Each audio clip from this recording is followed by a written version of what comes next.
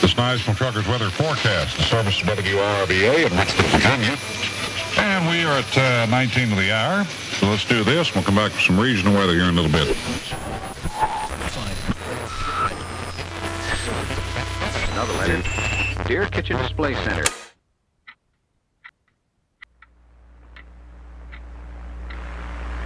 Hello?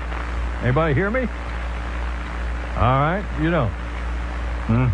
Let's do this. Oh, man. They haven't changed that jingle yet? Come on! Stereophonic. What is that? Hello, Richmond. Again. The best personalities, like Alden Aero. I would suggest you do not try this with your records. Now, who's this on the phone? Thomas. Thomas what? Haskins. Thomas, where you from? Richmond, Virginia. What do you want to hear tonight? 345 WRXL. Because good friends share. You are listening to Live Radio, AM 1140, WRVA Richmond. So the next time you turn on the radio, it'll make you happy. Richmond's number one. Number one. Going back to the psychedelic 60s. WDC operates at a power of 100 watts from an antenna located high atop the Fine Arts Building, located on the University of Richmond campus. Tune in and turn on the time tunnel. We'll be back on the air soon and can continue to take your requests at 345-0106. It's Y101, Richmond's new rock. Drugs are bad. Drugs are bad. I'm just kidding. What we're going to do right here is go back. We're going to go back? Way back. Yeah, why not? At the time. How far back? When the only people that existed were troglodytes. We now conclude our broadcast day, but please join us at 6 a.m. tomorrow morning for another day of your favorite music on The Address of the Stars. Let's take the average caveman at home, listening to his stereo. You guys remember Juice Newton? I've been on a Juice Newton tear recently, and it has to do with the thrift store we go to.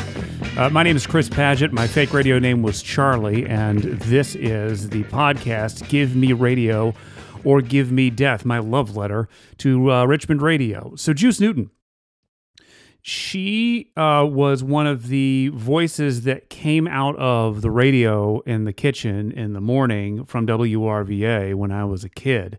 And I think she stuck with me. I mean, obviously because of her voice, but I also think she stuck with me because her name's Juice. And who's named Juice? And when you're a kid, you're like, what's like the third word you learn? It's like Mama, Dada, Juice. And I was like, well, this lady's name is Juice. And she lingered in the back of my head, and like I've talked about before, like I went down, the alternative music rabbit hole and Nirvana and Pearl Jam and U2 and blah, blah, blah. And for whatever reason, in the last couple of years, Juice Newton has popped back up in my head. And recently, somebody dumped a huge collection of 70s and 80s country vinyl at the Savers near me. And these Juice Newton records keep popping up. And there was a greatest hits that was in there, and it was just in rough shape, and I couldn't justify the expense. But I just bought another Juice Newton record today. And man, I encourage you, go back and check out Juice Newton, because that is some voice. And her name is just fun to say. I mean, it's Juice. Come on. Today's interview I recorded a long, long time ago. And like I explained in the Billy Surf episode, I get focused on a project and I get really excited about it and I do it. And then I get to the end and I'm like, yeah, I'm done. And I move on to the next thing. And I kind of got a little excited about doing this again. And I talked to Big John Trimble and I talked to today's guest, Bill Oglesby, Dr. William Oglesby. And then I kind of, the flame went out a little bit.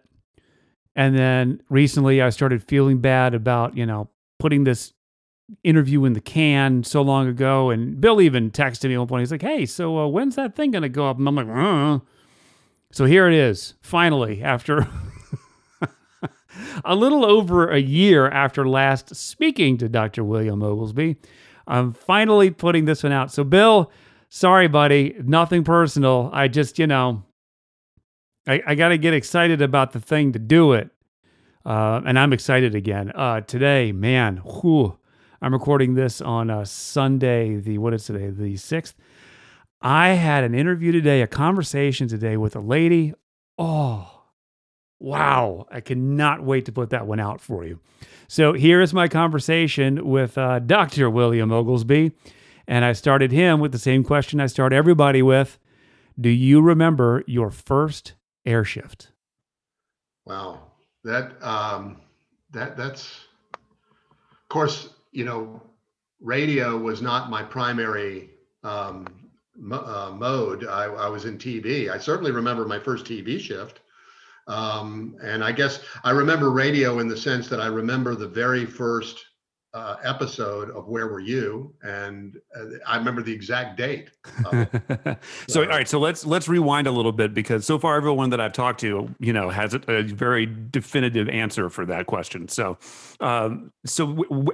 where did you get your start in media, period? Okay. Are we starting now, or are we? Sure. Okay. Okay.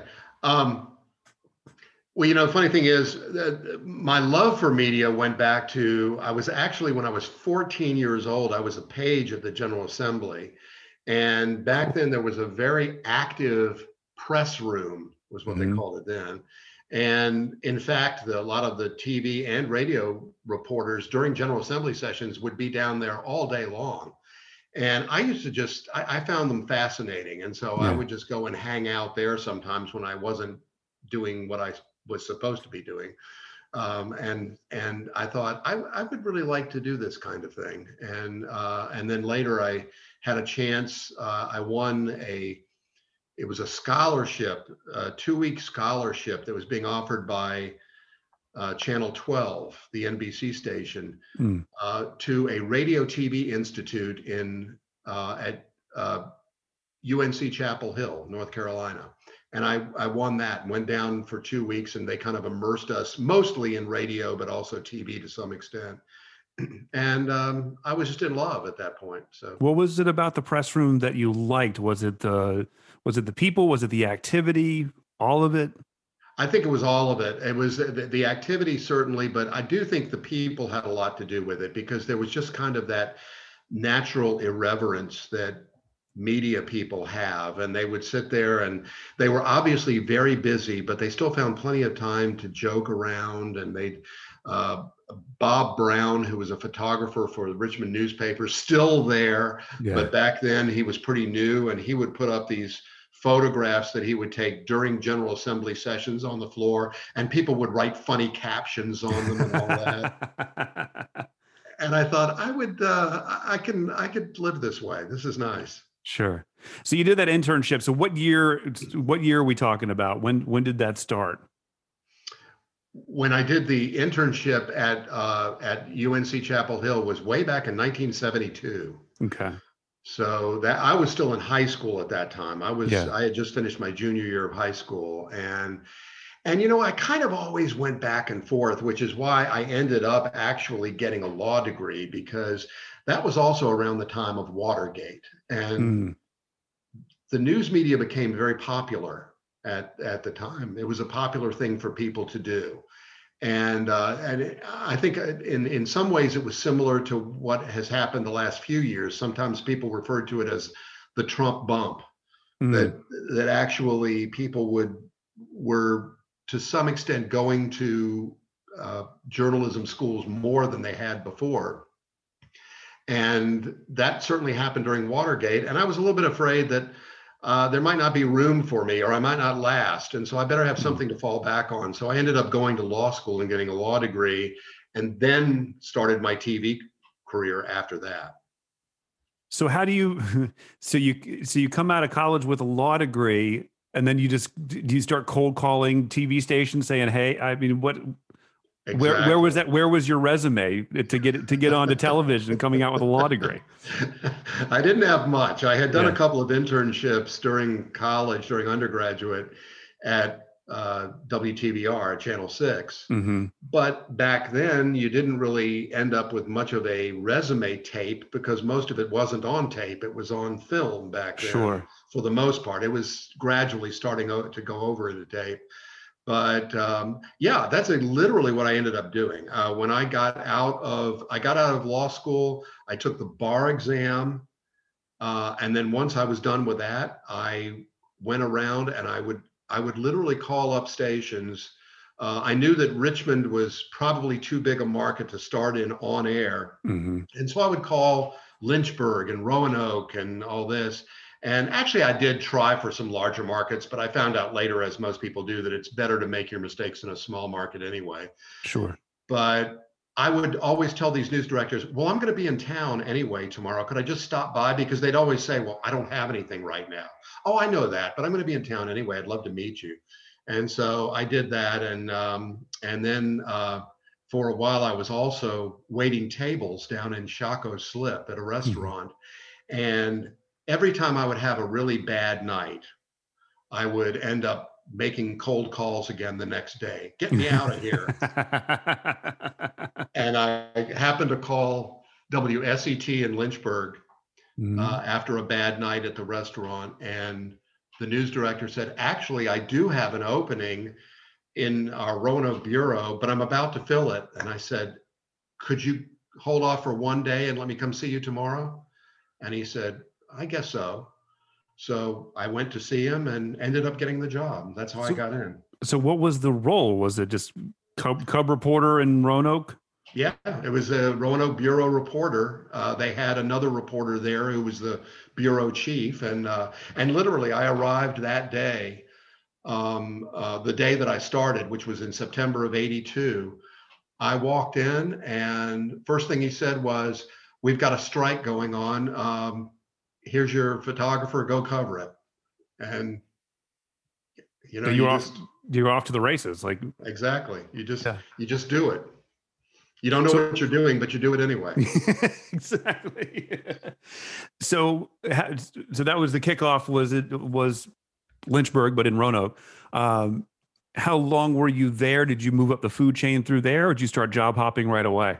No, I guess I moved up a little bit. I became the weekend anchor, which meant I had to drive to Lynchburg, which is where the station was actually located, on Sundays. And they only had Sunday weekend shows. And so I'd drive there on Sundays and anchor. But then I was a reporter during the week in Roanoke. And I was there for a couple of years, I think 2.5 years, and then had an opportunity to move up to a somewhat larger market, which was Greenville, South Carolina, and went there and was there for about 3 years. And lo and behold, while I was there, Channel 12 in Richmond gave me a call and said, would you be interested in working here? And I said, sure, that sounds good. And so I moved back to Richmond, which was my hometown, in 1988. And was there for a number of years. And that tied into when I started the Where Were You radio feature at B103 while I was at Channel 12. So was your ultimate goal to be an anchor? Did you still want to stick with the reporting? Did getting into the field kind of change your perspective on what it is that you wanted to do TV wise? I don't know that it changed it too much, but I was certainly, I didn't want to rush things. I knew I wanted to be an anchor ultimately, but I also realized that the best anchors have reporting skills. And so I felt like I needed to pay my dues out in the field, and actually really never was a full-time anchor. I did anchoring in all 3 markets that I worked in TV, but was also a reporter during all those times. Did actually reporting and doing the job live up to what you saw in the state capitol when you were 14? I think so. I really liked it back then. And I'm glad I did it when I did, to be honest with you, because it's a lot different today than it was back then. Sure. I mean, I can remember there were times at Channel 12, we would have our usual morning meeting where we discuss what's going on and everybody gets their assignment and all that. and all the reporters, and we tended to have our own videographers back then who would go with us. There weren't as nearly as many one person bands as back then, but the first thing we would do when we left was go down and meet at the 3rd Street Diner and have breakfast together. Yeah. And I don't think they have time for that anymore. They're so busy. There's so many shows, and they have so much to cover that I just don't think that kind of stuff is. We could spend all day working on a single story back then, and that just doesn't happen much anymore. I had a buddy who, I think he went to Emerson and got his first TV gig in it was like Bozeman, Montana. I mean, it was nowheresville. And he was the only African-American man on television, local television.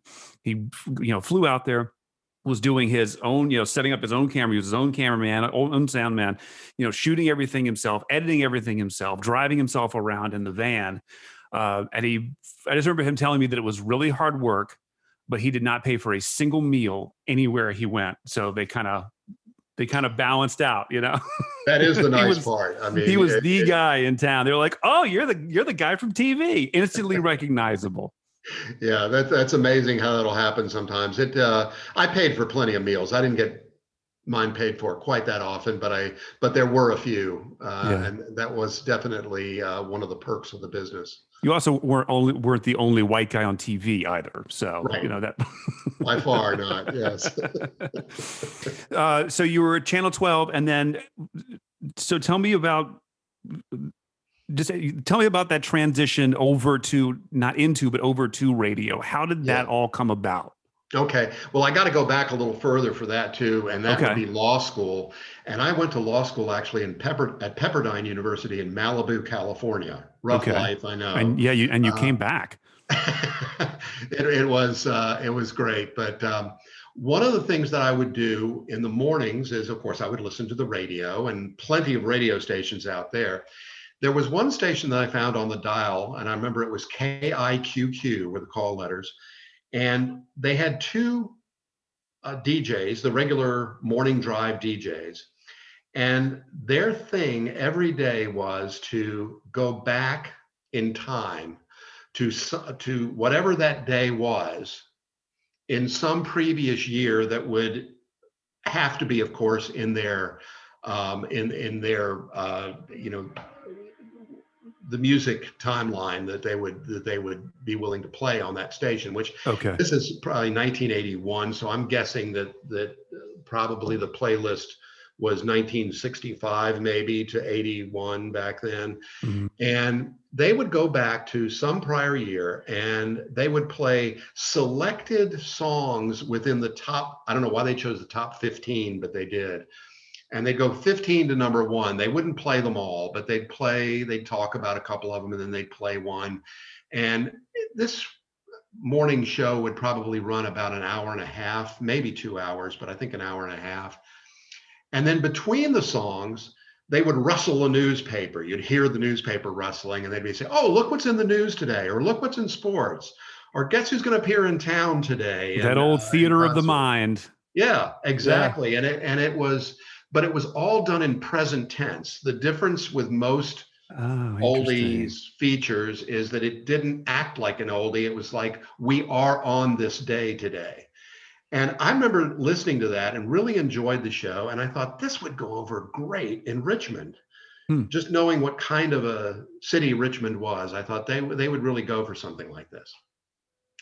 But that, I've told you the timeline that I finished out law school and I ended up being in Roanoke and Greenville, South Carolina. It was 1988 before I got back to Richmond, and then had to get settled here and all that. But eventually I thought, well, I wonder if any radio station in Richmond would be interested in this kind of thing. Huh. But of course, I had to also come to realize, I'm a TV reporter. I don't have time to do an hour and a half or 2 hours in the morning, and they've already got a morning drive DJ anyway. They don't need me. Yeah. So I talked with my friend Bill Bevins, who at the time was at B103. Yep. And he said, "You need to talk to our general manager," whose name was Bob Rich.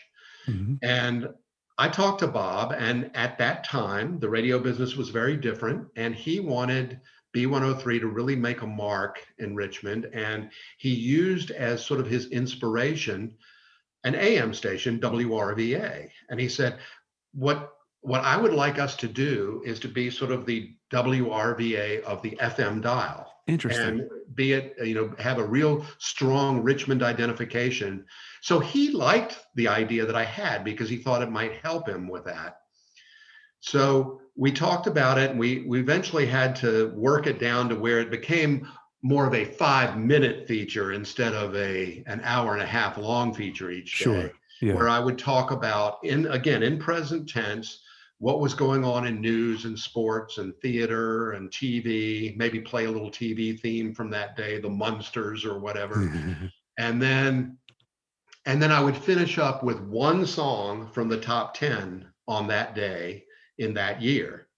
But it was always very random. And anyway, we were getting closer and closer to getting it on the air. And then the roof almost fell in, because what happened was Bob came to me and said, I've got a problem. We've had a budget cut. And I can't very well hit the staff with a budget cut at the same time that I bring you on, and it costs us more. And I guess it was desperation. I don't know what made me think of this, but I said, well, Bob, what if we got a sponsor for the show and the sponsor paid me rather than the radio station? Would that work? And he said, that might work. And so Bob and I actually got in the car and drove to Stanton, Virginia, which is where the ad agency was that handled the Pizza Hut account. And we ended up getting Pizza Hut as our first sponsor. And later on, they were for a couple of years. And later on, we had the Virginia Lottery, which was pretty new back then, as our sponsor. But that's how we saved the show. And the show debuted on March 11th of 1991, and it ran for 5 years straight on B103. And then it's run in print form since then. But that was the glory part of it, was where we ran a different show every day for 5 years. And was it during morning drive? When did it actually run? It actually ran. It ran twice a day. It ran at 12:15 in the afternoon, and then it ran. They wanted to run it in evening drive, but there was too much going on with the traffic and all the other stuff after 5. So it would run at 4:45 p.m. But what they did was they would have a Pizza Hut commercial in the 5 o'clock hour where they would have a contest. And they said, what song did we play on Where Were You at 4:45? And the winning caller would win some kind of Pizza Hut family pack or something. Sure. Yeah, so we ran twice a day, 12:15 and 4:45. I mean, at the time, because I was going to ask you, you already answered the question, but at the time, that seems like such a WRVA feature. And I was going to ask you if you had pitched it to them at all, but you never really had even the opportunity to do so. No, I didn't pitch it to them. I think just having talked to Bill Bevins and being introduced to Bob Rich, that just seemed like the natural place to go. I did have some FM stations later when we had oldie stations come along that thought it would work well there and would approach me about coming there, but I kept it on B103 for those entire 5 years that it ran. So the interview that I did chronologically prior to yours was Big John Trimble. So, his his shadow over the Richmond radio is this big, and your shadow is, this big, nothing personal. Right. But one of the reasons that I was interested in speaking to you is, one, you did have that, that piece of Richmond history, but you've also just kind of been there through so many different, you've been through all of the media in Richmond between TV, radio, print, and now you teach media at VCU, correct? Right. What is your actually, I'll introduce you in the introduction as Dr. William Oglesby. Yeah, don't need to do that. So that's one of the reasons I really wanted to to speak to you was to kind of pick apart having to be in every facet of media is how the world works now. You have to have a Twitter account. You have to be on Facebook. You have to be on TV. You got to be on the internet, radio, if maybe. So you were kind of early to that and being in different parts of me. Did you see the world going that way, that you had to branch out into other medias, or is that just the way things happened for you? It started with the idea, so it really wasn't my thought to be branching out necessarily. I just thought it would be a lot of fun to do a show like that. I will tell you that it surprised me, because it really never occurred to me the way advertising is different in radio versus TV. In TV, you're buying in a program. You might be the sponsor, or you might be one of a number of sponsors of that program. But in radio, you tend to be buying time. You're buying day parts and time. And I think it really threw the salespeople a little bit for a loop when Bob Rich decided to go with this feature, because suddenly they had to sell a feature as opposed to just time during the day. And I think they realized that it actually gave them an opportunity to sell something at a more premium rate, because it was a sponsored kind of a situation rather than just buying 30 seconds of ad time or whatever. It was different. I don't think there had been anything like that was locally produced that was a franchise feature like that. I was going to say it was very, when you talked about how you actually got it onto the air financially, that's 50s, Colgate, sponsoring the TV show kind of stuff. Yeah. Very old school. Yeah. It was. Yeah, as a matter of fact, they actually, early along with Pizza Hut sponsoring it, they put my picture and kind of an ad for the feature on placemats that were in all of the Richmond area. Oh, that's awesome. For a while. And I remember my bosses at the TV station weren't crazy about that. They were like, well, people could be dropping pizza sauce on your face, and that's not what the image we want for our reporters and anchors. And I was like, wow, but well, that's another kind of another facet of it that I was curious about. I really didn't do a whole lot of TV stuff. It was more just kind of a smattering of appearances tied to, whatever radio show I was doing at the time. But I never cared for the medium. It just didn't appeal to me. I was on an MTV production at one point in the late 90s that we were on set for, it had to have been a 14-hour day. And the show finally came around, and I was literally in it for about 90 seconds. And I'm like, yeah. I would give anything to get that day back for that 90 seconds, exactly. So enough about me. The whole theater of the mind aspect that you talked about with radio, that is so true. And I think because when I was a kid, I grew up listening to radio, as so many of us did, that it really, even for me as a TV guy, it had a lot more charm in a lot of ways than TV did. Well, and that was my question. And you, with a pizza sauce on your face, was there a little aspect of, did you or anybody at the television station, the Channel 12, see you doing this radio feature as kind of, slumming it a little bit? I don't know. Maybe they did. I don't know. I think, I don't think image-wise, I understand that anytime somebody is employing you in a very public kind of role like that image is important. I don't think that I was really, it's not like I was going so far out on a limb that I was really presenting any kind of an image on radio that wouldn't transfer well to TV. So I think from that standpoint, it really wasn't we had at the time, we had a fella doing sports on TV named Wally Bruckner, who would work with me on weekends. And he was part of the Q Morning Zoo for a while. Oh, no kidding. Yeah. So he kind of stepped out a little more than I did. But then again, a sports person can do that more so than a news person. Yeah. So you're now teaching mass communications.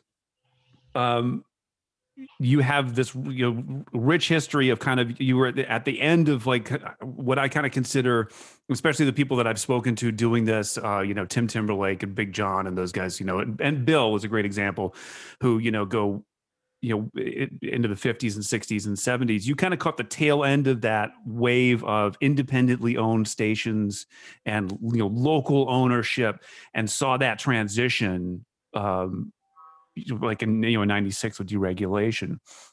And now you're teaching in this completely new world. At the beginning of this podcast, you said, have we started yet?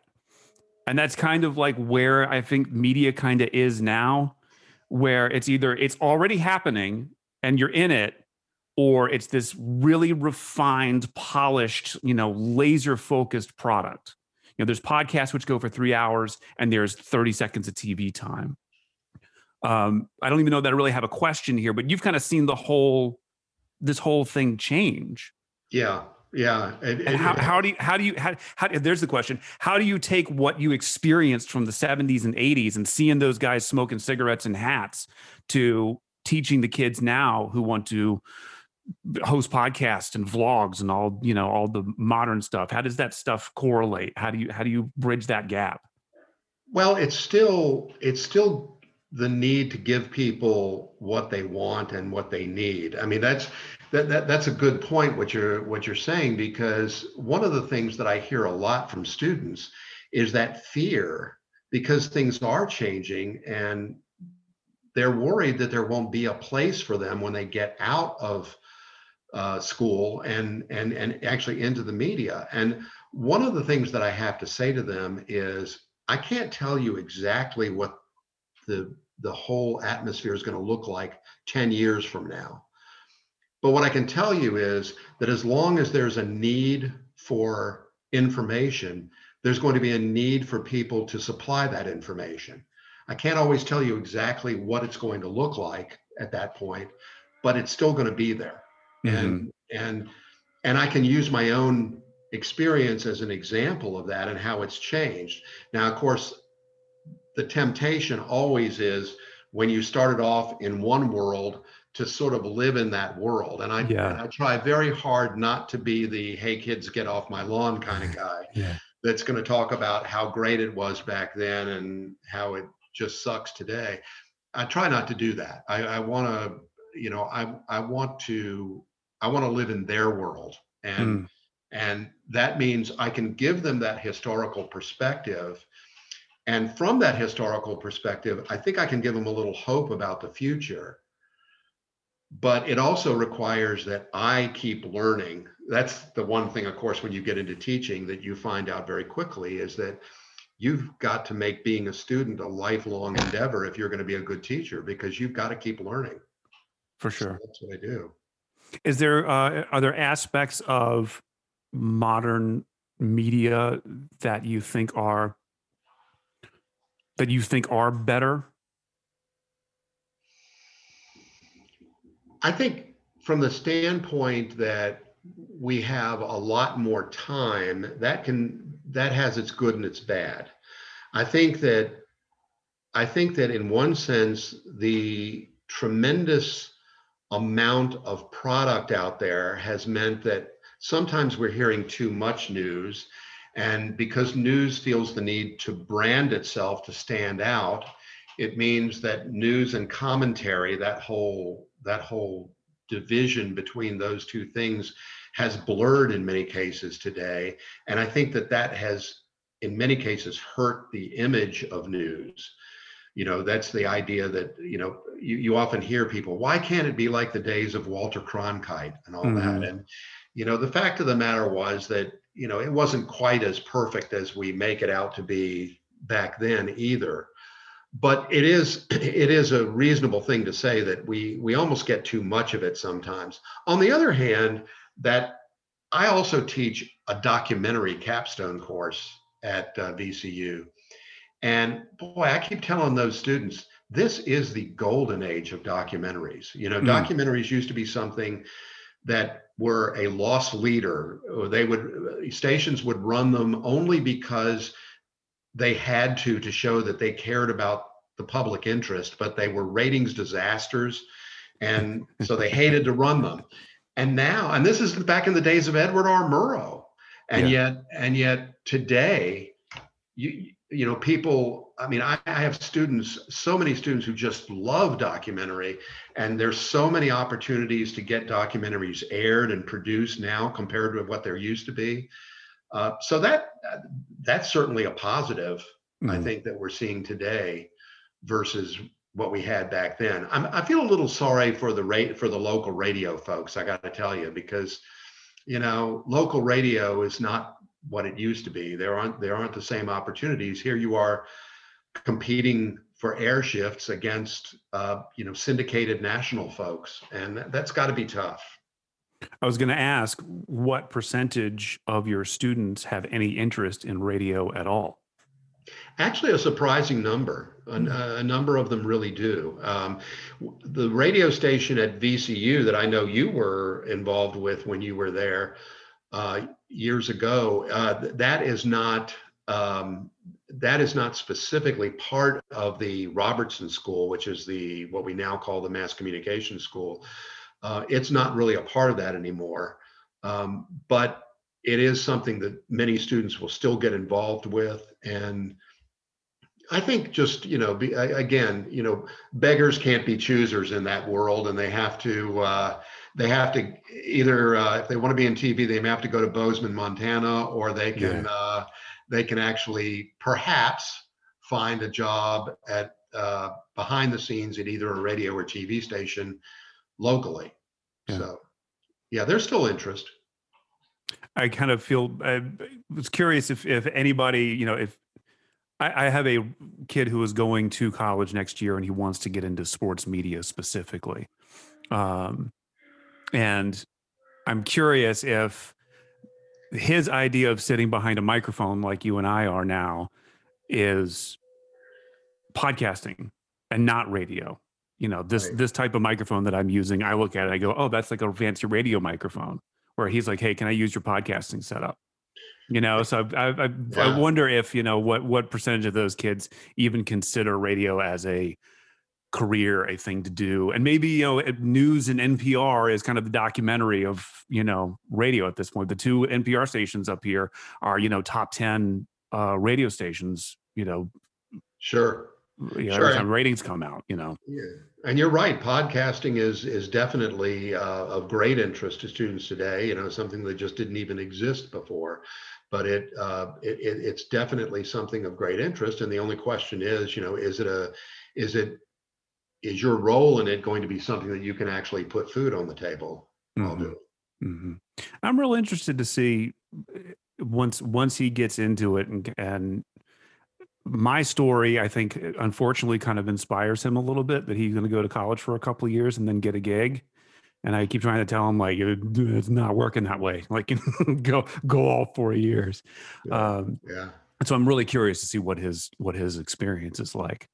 The great thing about being young is that you can afford to do that when you're young. And then, you know, as time moves on, you have other things that become priorities in your life that where you need maybe a little bit more of a paycheck to justify. When did you transition from being on air to was it a direct transition from on air to teaching? Did you do other stuff in between? Other stuff in between, actually. When I left Channel 12, I went with a local public relations agency. And at the time, they were a Richmond office of a Bethesda-based firm called Earl Palmer Brown, but they were in the process of going independent and employee owned. So I had done actually some stories as a reporter at Channel 12 with them, and I was a little bit fascinated with them. And I had a friend who had a position with their ad agency that they were affiliated with. And it seemed to be an exciting kind of thing. So I went and talked to them at one point and about whether they were doing kind of like 60 Minutes type news magazines for clients. You got a client with offices all over the country, and you want to sort of produce these things to bring your folks together. And so they were actually looking for somebody more with media experience than with specifically public relations experience. So, and I can still remember talking to them and them asking me, now we are looking at a somewhat substantive change where we may break off and become our own agency, and we'd like to be employee owned. Would the idea of having any ownership in the agency appeal to you at all? And of course, I'm this, relatively poorly paid media guy. I'm like, sure, yeah. And so I ended up, and they became Carter Riley Thomas, and today, after a number of mergers, they're known as Padilla. But I ended up working for them for 10 years, really. Oh, wow. between TV, and actually it was during the time I was there that I started teaching as an adjunct, first at University of Richmond and then at VCU. Cool. And then, the way things work out, you just never know. But a full-time position came up at VCU after I had actually left there. I've kind of had my own little agency set up where I was doing media training and video productions for people. But the only problem with that was that, as anybody who's had their own little gig knows, you have great months and you have pretty poor months, and it's hard to know what next month is going to be like. And so when I had that opportunity to go full time with VCU, it seemed like something I would really enjoy. And so I've been doing that for a number of years now. Who in the, since you've been you've been in Richmond, most of your life at this point, who of the old school media guys do you keep up with? Do you keep up with Bill and? Oh, yeah. Yeah, with Bill, and there are actually a couple of people at Channel 12 that were there when I was there, which is amazing to think about, as many years as it's been. But Diane Walker was there before I even got there in 1988, and she's still there. Wow. So yeah, there are all sorts of people like that. And back when I didn't mention it, but back when I was in high school and knew that I loved the media, one of the things I used to do was to call up the anchor, who at that time was at Channel 12. I had no idea I'd eventually work there, but his name was Charles Fishburne.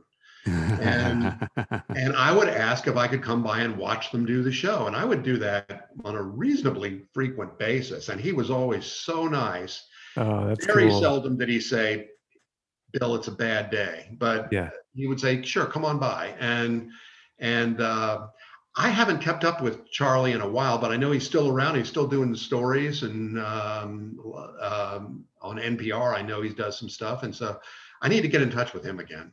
For sure. I'm pretty sure when I spoke to Tim Timberlake that I horrified him when this grown-ass man is telling him that I used to call he and Alden Arrow. My mom would be calling me to come down for breakfast. And the RVA is on in the kitchen while she's making breakfast. She's calling me downstairs, and I pop up on the radio talking to Tim and Alden at 7 years old. So really, that's pretty gutsy. You used to call them? Oh yeah, I would call Jerry Lund when I was like 9. Like I had no business calling him, and 10 o'clock at night. And the same thing with Big John. And that's when I emailed Big John initially, I was like, I would listen to you when I wasn't supposed to be awake. Have the AM radio on very low next to my bed, and I had no idea what he was talking about, who he was, what Gerald's truck stop was, but it was just fascinating to me. It is. It's still fascinating to me. I mean, I have to tell you, I wish when we have this 50,000 watt Clear Channel powerhouse station, to me, it's such a waste to carry syndicated programming, because here we had Big John on from a truck stop near Richmond, and literally truckers over half the country were listening to this guy at night. It's amazing. Yeah. And exactly. I really do. I feel that way, that it is. it's a waste. Like, syndicated programming is what cable television and the internet is for. Like, give local radio back to their cities. Absolutely. It's a bummer. Yeah, I mean, it's such a marketing bonus for Richmond when you think about it, to have a station like that. I can remember actually the last time that I drove back across country from law school in California, and I was by myself, and I was driving this particular day from Oklahoma City to Nashville. I was going to spend the night in Nashville, and I was a little late leaving, and so it was actually after dark when I was crossing the Mississippi River at Memphis. And I just thought, as I was crossing the river, I thought, I wonder if there's any chance I could pick up RVA from here. And I turned to 1140 on the dial, and I mean, it came through clear as a bell. It was like it was next door. And I just couldn't believe it. I thought, what a wonderful thing for Richmond that I'm crossing the Mississippi River and I'm hearing WRVA that clearly. Yeah. Yeah. Cool stuff. Thank you, Bill. Thanks for taking time out of your day. I appreciate it. I appreciate it, Christopher. This was a lot of fun. Thanks for helping me remember too. Would you be put out if I put my son in touch with you at some point to kind of sit down and just chat about the college mass media experience? Because he's going to be making his decision on schools soon. So yeah, no, I'd be happy to. That'd be great. No problem at all. You've got my number, so yeah, absolutely. Have him give me a call. It'd be great, or cool. Email or whatever. Sure thing. All right, thanks for your time. And if I see your daughter on the streets of South Boston, I'll tell her you said hi. Yeah, what's it like up there? Is it cold? You got snow? It's melting off. This winter really hasn't been that bad. Yeah. I was actually out on the porch sitting in the sun yesterday, sunning myself like a lizard. It was like 45 degrees. That's warm enough here. But it's getting to the point where the sun feels warm again. So that's a good sign. And you can understand everybody, right? You've got the accent down. I tell you what, man. So I've lived here twice, and the first time I lived here was 96 to 2000.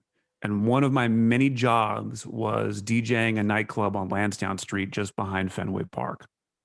And, it's this dark, you painted black, this dark club, and you could still smoke in there. And it was this plywood box in the corner of the room.